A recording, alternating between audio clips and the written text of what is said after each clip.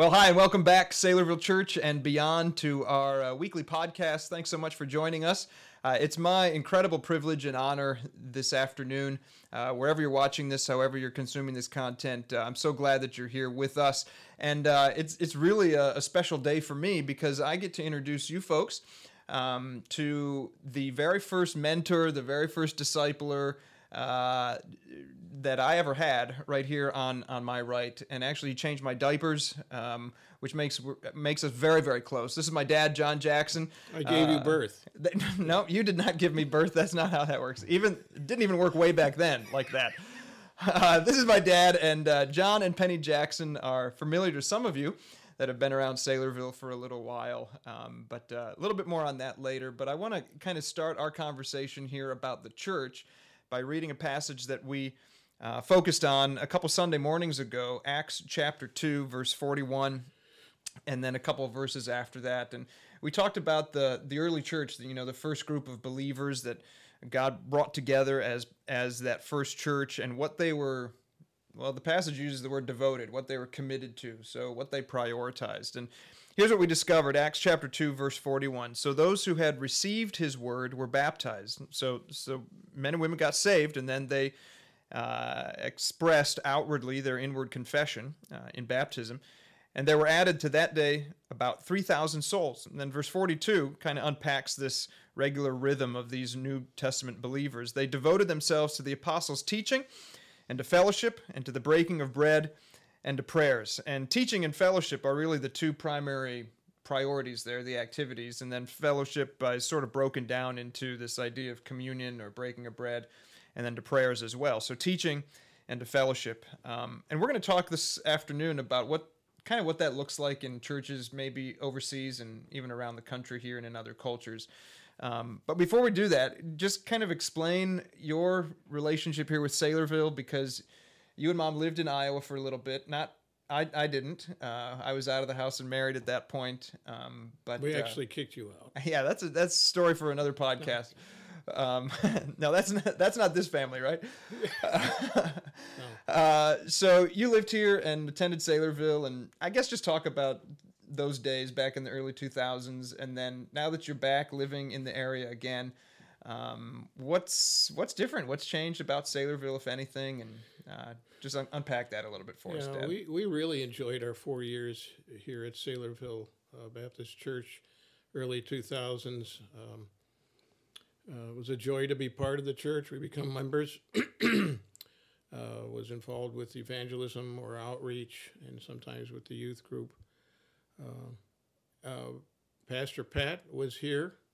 We remember Pastor Abe, of course, and some other dear folks that were here at that time.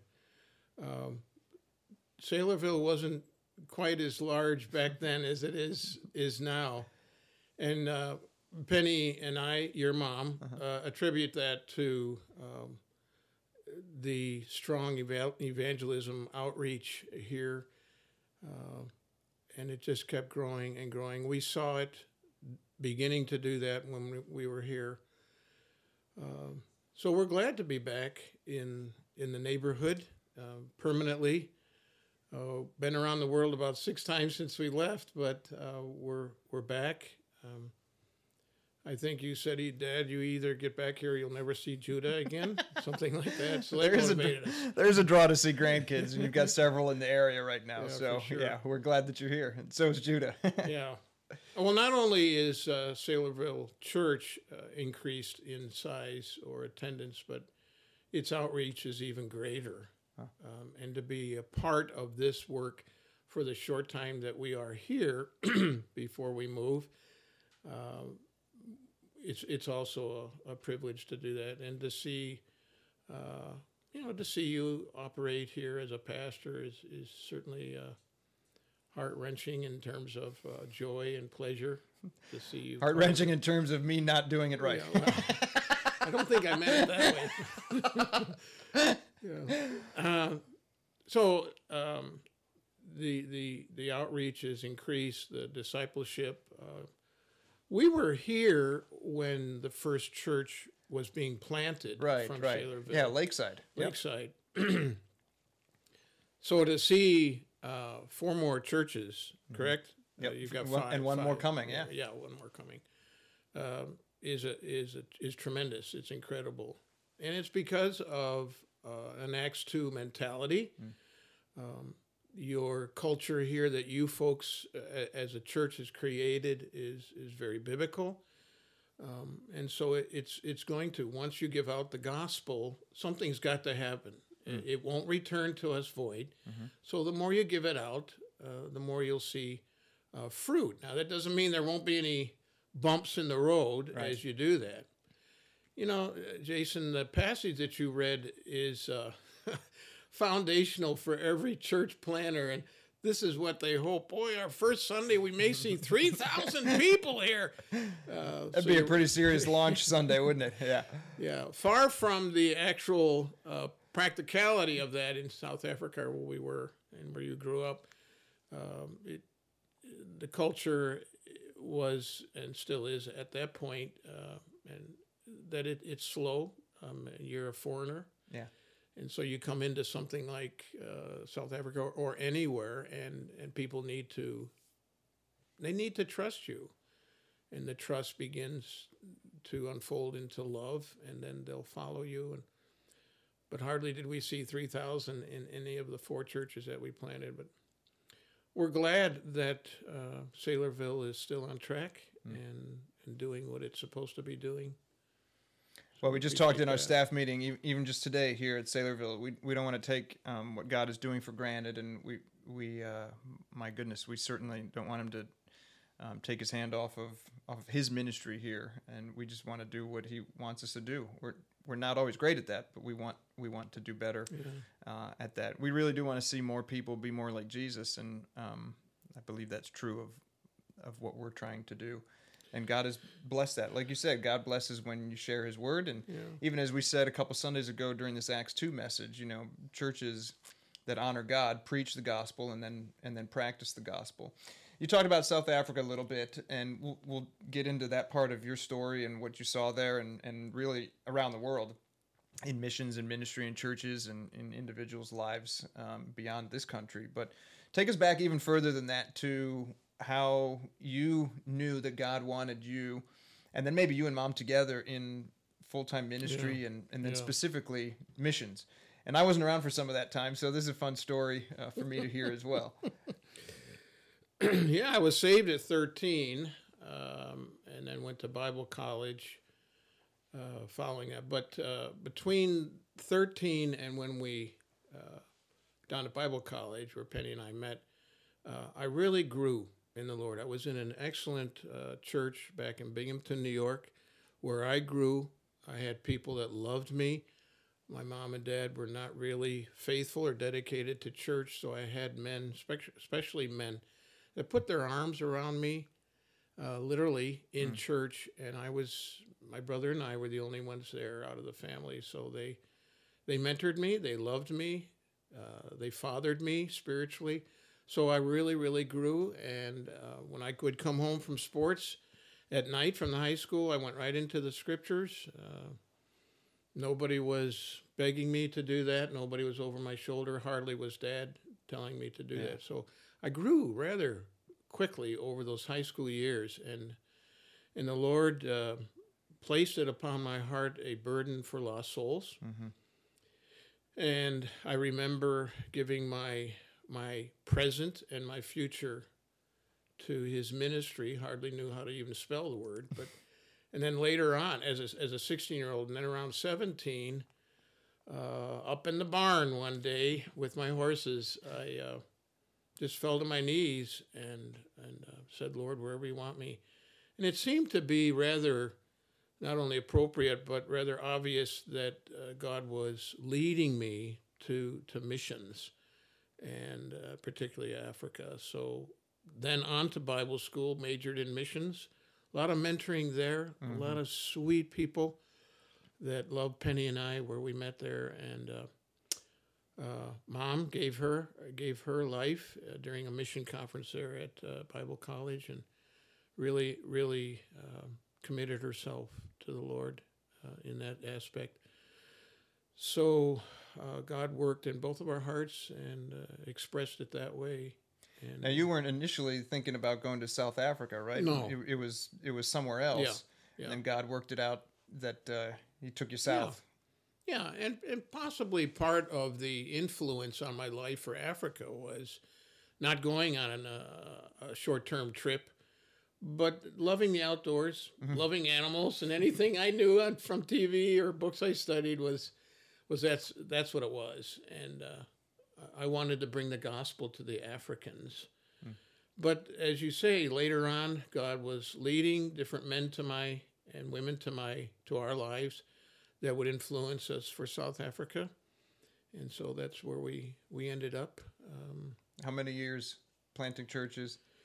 We were there 14 years, and 4 churches were planted. The third and fourth one, that you're well aware of, merged because of proximity after we left, and had some wonderful people that came over to help us that were missionaries with our mission, and they carried on our works. But they're still going. You know, those three churches, 4, third and 4 merged, but they're still going. They have indigenous pastors. They have church buildings. And during our short-term ministry years where we would take teams, we would go back and see or we would go and minister with these churches. So, yeah, it's a real blessing. You know, it's all God's work. And You know, sometimes people ask me, what was it like growing up? Most of the time they say, what was it like growing up in Africa, right? And we have this picture of elephants all over the place and lions in the backyard, if you even have a backyard or whatever. And it wasn't like that, of course. Very civilized first world country with third world pockets, basically. Very much like Saylorville. Yeah, sure, except for the elephants. Yeah. But a better question that I get asked is, what was it like growing up as a missionary kid or in a pastor's home and a church leader's house? What was that like? And I don't know the experience of every pastor's kid, but for me I loved it. That's all I knew. That's what I knew. And you and Mom showed a fantastic example of that, as a lot of other ministry parents do. Some don't, but some do. And so when people ask me, when did you start to feel called towards some kind of ministry, it was really early on, and it's partly because that was just such a joy growing up watching and having people as a part of our lives and watching church. And in a sense, the same kind of idea as this New Testament church, right? A group of people coming together that were from maybe even different cultures and different environments and different traditions and different backgrounds, and coming out of that and forming this family that was called the church as new believers. And we got to see that in South Africa, as many other people do across the world and even in our country in church planting and stuff. But we sometimes have this picture in our American Western, lens as we read the Bible, that it looked exactly like what our churches look like, right? And in some ways, some of our churches do look like this, but help us to break that mold a little bit. What do churches overseas in missions, maybe even in different cultures than Saylorville, what do they do to practice some of these biggies that we see in the New Testament church, like being devoted to teaching and being devoted to fellowship and really forming that community and learning and living together? What are some examples, I guess, of churches not like our church that are still doing the right thing, just doing it in ways that we're not familiar with? Yeah. Acts 2 and your sermon the other day really sets the platform for any church planting program or movement around the world. Doesn't matter what culture you're in, who the people are. That is God's profile or platform to do that. But we're finding, what we have found over the years, that as missionaries or church planters enter a foreign culture to them, we need to really we need to absorb their culture until it violates the scripture, of course. But to be able to plant a church in an Acts 2 setting, under an Acts 2 setting, we really need to love those people and come alongside of them. And as I mentioned before, let them know that we're here to stay. What hurts church planting in cross-cultural ministries the most is church planters on that field or that location for a year and a half, and then Right. whatever reason they return. There, not to be pessimistic, but I haven't found a church planting church that has fallen perfectly into Acts 2. However, in saying that, the culture that you are bringing up and some of the third world cultures that we have personally been involved in and loved, there are aspects of that third world culture of which we didn't, in the 14 years, as you said, we were not working with third world people, even though I was the director in South Africa for third world church planners and church movements. But we we found ourselves being absorbed by the culture and trying to teach what is there, and that third world, because of who they are, boy, once they get saved, they seem to flow into Acts 2 a lot quicker than our American or Western culture, whether it be Europe or here in the States. So, in a sense, Jason, it's, I wouldn't say easier, but we are seeing Acts 2 implemented a little better, maybe in a third world. Now, as you mentioned too, our South Africa ministry and where you lived and were brought up, very much like Saylorville, a very first world.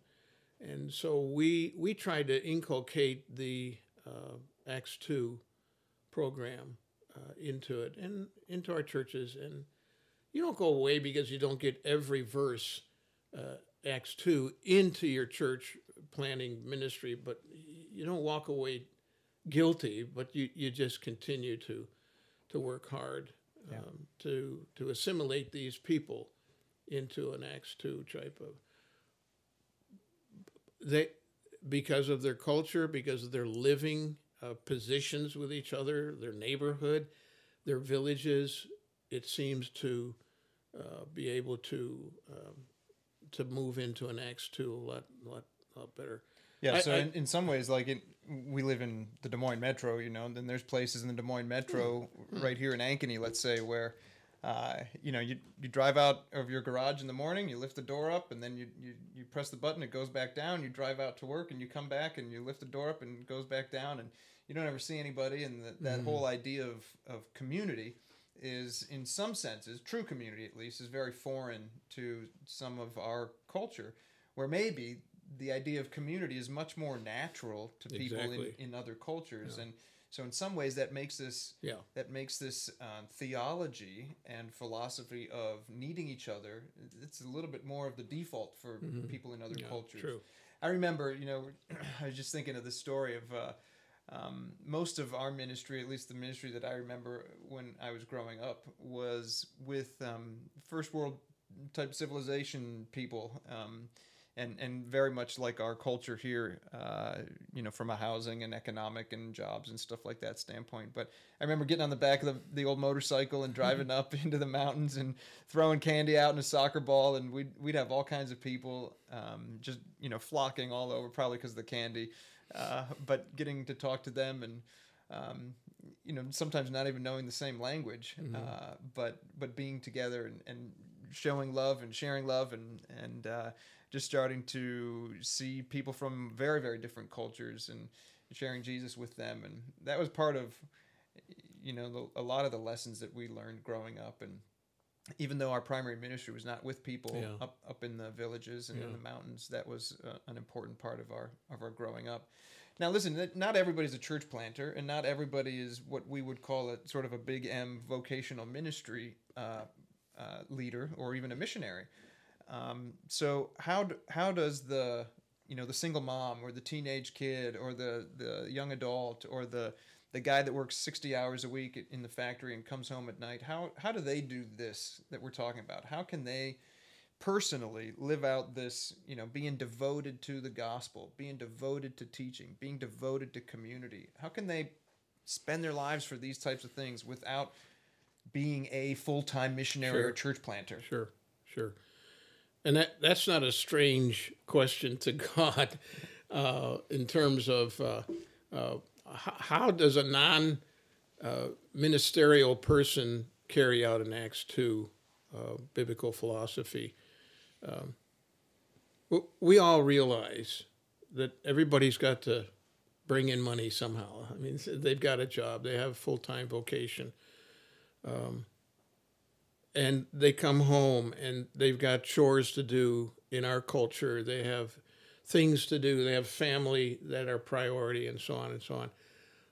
The best answer to that, Jason, is what is the word you use 3 times: devoted.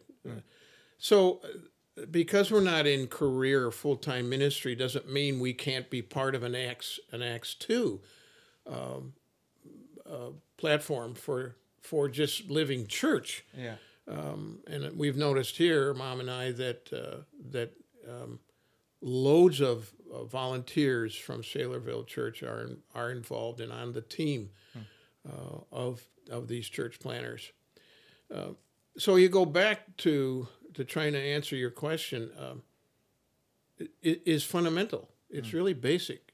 How am I living the Christian life? Part of that Christian life scenario that we're to be living is to walk with Christ, to love him, to be compassionate, to be passionate about who he is and how to share that with others. So there are times where a full-time Christian that's involved with a secular a vocation can certainly be Christ-like, and more like Jesus every day at that secular job. And then come home and, as we have seen in your neighborhood, in your community, love these people to death and enjoy being around them and be intentional about sharing the gospel, sharing your love with them. So just because you're not in career ministry doesn't mean you can't be part of an ongoing biblical movement called church planting or in your present church, such as Saylorville. One of the aspects that we love here at Saylorville, Mom and I have chatted about many, many times, is the worship. Worship motivates. Look at Isaiah chapter 6. You couldn't get any more worshipful or the act of worshiping. When heaven opens in Isaiah, the son, Prince himself, soft hands, and looks up to heaven and sees God and all the cherubims and the holy, holy, holy. And then God, as he worships him, then God hits him. Who's going to go for us? Who's going to do this ministry for us? And it wasn't at all difficult for Isaiah to say, "Send me, I'm ready to go." Why? Because I will represent the God that I just saw sitting on his throne, and I will worship him by living for him. And for Isaiah, it was a type of career ministry. But anybody can do that. Anybody that knows the Lord Jesus can worship, particularly on a Sunday morning, but I advocate you worship every day in your personal worship time, and then you go out, and whether it's sharing the gospel or whether you're praying or whether you're leading or teaching or going to that secular work, you can be who God wants you to be, and you can be 100% full-time into being a Jesus follower, and living for him and being an example. Yeah, I think you said worship is a motivator. So my relationship with Jesus, my relationship with God, motivates me to share that with others. The deeper my relationship, the more I love, the more I worship, the purer my commitment to Christ, the more I'm motivated to share that with others. The smaller I see God, the smaller part my relationship with Jesus has, the less I will be prone to want to share that with other people. So we can be full-time worshipers no matter what we do for a living, right? Yeah. That's a really great idea. And as you have stated that, the more you worship biblically, the more you will not sin, if I can say that so boldly. The more you fall in love with him, the more you want to live with him, live for him. Romans 12:1 and 2, you begin to leave sin aside, and you don't have to. You don't have to constantly be dragging it around, and that will help your growth and help you share the gospel. And so on. I've been struck by just reading through this passage again several times over the last few weeks, Acts chapter 2. You know, very few of these people in this early church were what we might consider full-time staff, full-time pastors, full-time missionaries, full-time, children's workers or right. whatever. We've got all these titles here in our Western church, and we need them in a sense. But very few of these in the early church were what we might consider like paid ministers. All of them came to the temple and then went back home and worked. Yeah. And some of them were even kicked out of their jobs and out of their families, and it's part of why they desperately needed each other. But this is not a church full of full-time vocational paid people. This is like every other church in the world should be. Amen. Built up from the ground up from godly people that God has called to do ministry. Some of them paid and some of them unpaid. Right? Absolutely. Yeah, for sure. I didn't ask you about this before, but I've been able to sit with you and Mom on Sunday mornings here the last several months since you moved here from Ohio. And you're showing a little bit of this even right now, and I'm not sure how much we can see on the camera, but one of the things that I've loved about you, Dad, is in this, especially in musical worship, and again, I haven't talked to you about this and didn't set you up for this, right? But especially when we start singing about heaven, it always seems to affect you in a different way than it affects most others, and it's an emotional thing for you, and it's just talk about that. Why is that such a worshipful topic idea for you? Yeah, and that's not a put on. I hope you realize that. But I'm an emotional fella anyway, as you know. And what grips me is in our worship songs, in our hymns, and our spiritual songs together, my mind goes back to how faithful God has been to Mom and I and our family all these years, how faithful he has been. Mom and I talk about this occasionally. I shouldn't be sitting here. There are five times in our lives, and you were there, one or two of them, where we easily could have died. I mean, but God has kept us on. So he's been faithful. He's been faithful. And yeah, I miss people. I miss you guys when we're not around you, and we lived other places, and that helps motivate us to get out here, to be with our kids and our grandchildren. So when I think of heaven, which is a blink away, if you know what I mean, that becomes an emotional aspect of my life. And it's a sense as if I'm, as I've shared in teaching and mentoring, it's like Jesus says, come up and sit on my lap. And we go up and we sit on his lap and we pull what's on his face and we play with his ears. And, that passage over and over, let the little children come unto me. And just to be with him is incredible. So that will all happen someday. Yeah. And until then, we rejoice and we worship him and we love him for who he has been to us. The Old Testament says, every time you remember what Jehovah has done for you, you are worshiping him. Yeah. So whenever they read, whenever they had their holidays, whenever they prayed together, they always remembered what God did, and they worshiped him at that time simply because they remembered. So that's it's like I'm standing in heaven when we're here and we worship here at Saylorville or usually wherever else we go. It's that much of an impact on us. I think that's just a really great reminder, and maybe just a really solid but simple takeaway for maybe somebody watching this today or later on. How much are you looking forward to heaven? First Amen. of all, are you going to be there, right? Yeah. For Only sure. believers. God has sent Jesus to be born, to live, to die, to be resurrected for our sins, for us. That's the gospel. And what I love that Jesus is doing right now is preparing a place for his family to come and be with him when he comes to get Amen. us. So are you going to be there? Are you part of God's family? Yeah. Are you a believer? And then are you looking forward to heaven? How often do you think about heaven? Because like you said, it's a blink away.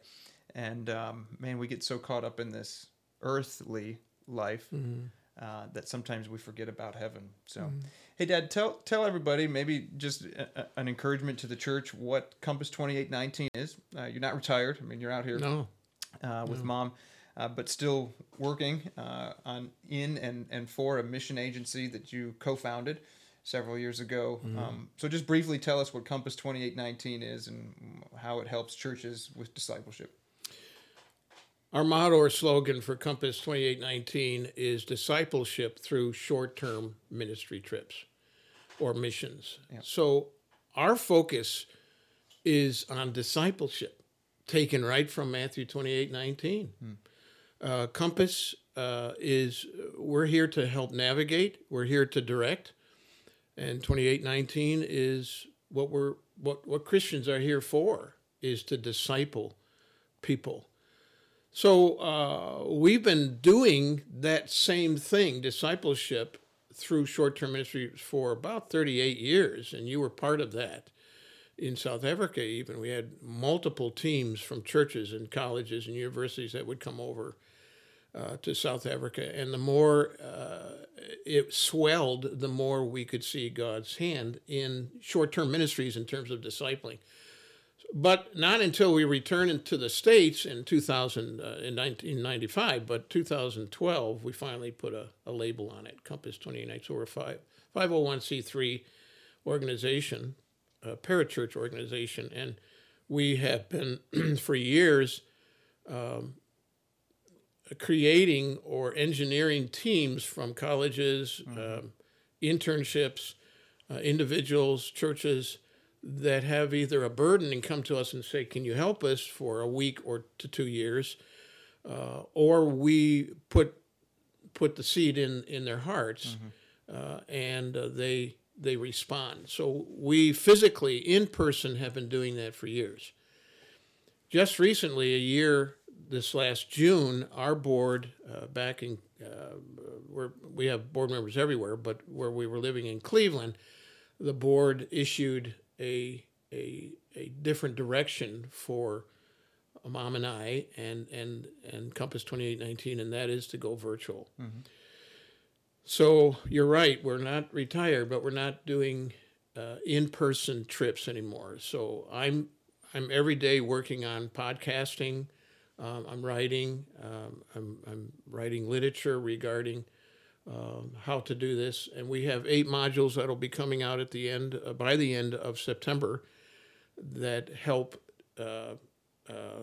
church leaders or campus leaders that want to take a team of any number to anywhere in the world. So we have leadership modules. We get into the nuts and bolts of how to do that, and we have that all on our website, but we'll be coming out more and more with podcasts and Facebook and stuff like that. So discipleship through short-term missions primarily.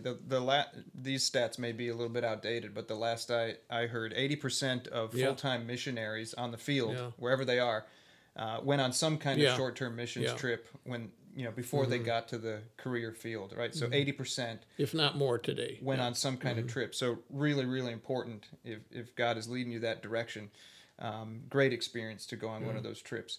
Not to mention all of the couples that went out, non-couples that are now because they went on the trip, are now married and have kids and think ministry or missional. So also a side benefit is you could meet your future spouse on a missions trip, which maybe some of you have done. So it's a mission agency and a dating service.